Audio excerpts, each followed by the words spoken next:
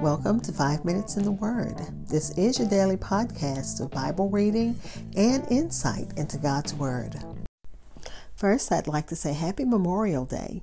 And I'd like to say to all the veterans out there, thank you for your service. We're looking at Ecclesiastes chapter 3, verses 1 through 8 in the New King James Version.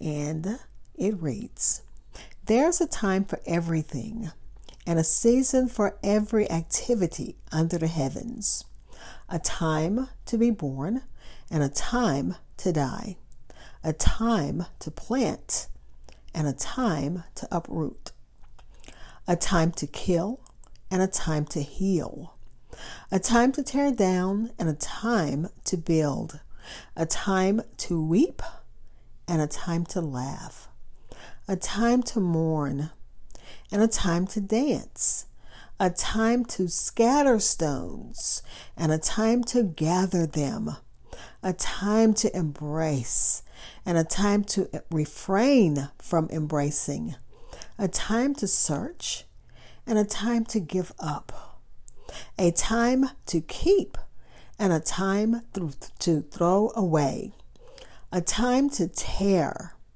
and a time to mend, a time to be silent and a time to speak, a time to love and a time to hate, a time for war and a time for peace." Again, Ecclesiastes chapter 3, verses 1 through 8 in the New King James Version, which titles it, "Everything Has Time." The commentary titles it, "The Reign of Time, a Glimmer of Hope." And this section is titled, "God and Time, a Time for Every Purpose." I'll be back to share insights from the commentary and we'll end with prayer. Hi, this is Hope Scott, your host of 5 Minutes in the Word. Thanks for listening to my daily podcast, which spends a few minutes exploring God's Word. Please listen, subscribe, and follow on any major listening platform. I'm on Spotify, Apple Podcasts, TuneIn Radio, iHeartRadio, and almost all major listening platforms. Also, please like and follow 5 Minutes in the Word on Facebook and Podchaser. Again, this is Ecclesiastes chapter 3, verses 1 through 8 in the New King James Version. This passage, of course, is very familiar, and the commentary gave me so much good information that I could not possibly share in the short amount of time that I have allotted myself, but I do want to share some things that I gleaned from what I read. The poetry in this list describing the different seasons and facets of life is very beautiful.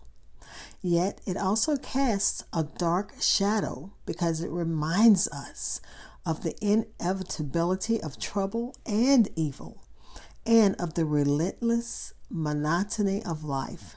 Remember when Solomon wrote this, he was in a state of apostasy.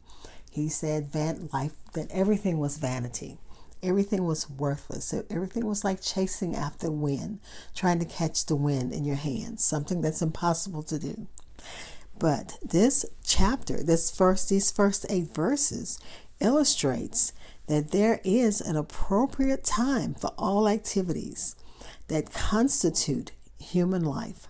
Positive events are paralleled with negative ones to reflect reality. When you look at verse 3, Solomon isn't advocating for murder or capital punishment. In fact, he's reflecting on the reality of life, which includes both killing and healing. He said there's a time to kill, there's a time to heal. And then mourning in the 4th verse was a ritual common in the Near East, the ancient Near East. And the commentary gave examples of Job's friends. They mourned for 7 days when they visited him. David sang a song of lament after hearing of Saul and Jonathan's deaths. And the statement here is reminiscent of Paul's later encouragement for believers to rejoice with those who rejoice and weep with those who weep. And then in verse 5, of course, we wouldn't know this. Well, I didn't anyway until I read it.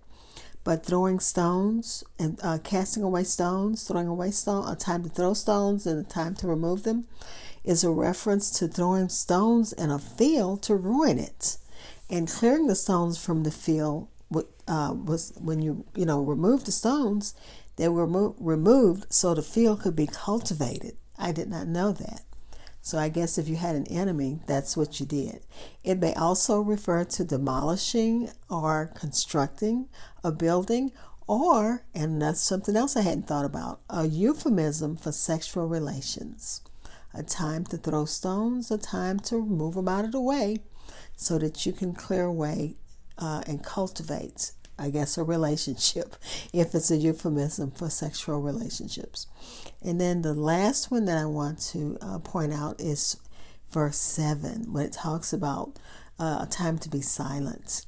And the commentary says that fools need to know that there is a time to be silent, because sometimes their speech brings trouble, while those who keep their tongues avoid trouble. And then another takeaway that I got from this scripture is, and this is Matthew Henry speaking, he said, a time when it becomes us and it is our wisdom and duty to keep silence. When it is an evil time, and he used Amos 5:13, when our speech would be like the casting of pearls before swine, or when we are in danger of speaking wrong or not speaking the truth. But there is also a time to speak for the glory of God and to edify others. And when silence would betray a righteous cause, or when our mouth, with the mouth confession is made to salvation, therefore, it is a great part of Christian wisdom to know when to speak and when to hold our peace. Let's pray. Father, we thank you again as we celebrate Memorial Day. God, we thank you for the service of all of the men and women whose lives have been, blood has been shed for, as Solomon said, a time of war. Because we know that wars can last a long time, but they don't last forever. Even right now, we're praying for the peace of Jerusalem, the conflict they've had there recently. We're praying that God, the peace does take hold and does last. And as our president moves soldiers from one conflict to, back home, we're praying that all things that, it's, I don't know how to put it like a preacher, but I can see it in my own, like a mother. God, we pray for our young men and women to come back home safely. We thank you, God, for covering them and keeping them and blessing them and providing for them and keeping a hedge of covering around them. We praise you. We praise the name of your Son. We praise the Holy Spirit for guiding, protecting. And we thank you, Father, as we end this prayer, we end it in praise and with thanks. Amen. Thank you for spending time in God's Word with me. Be blessed.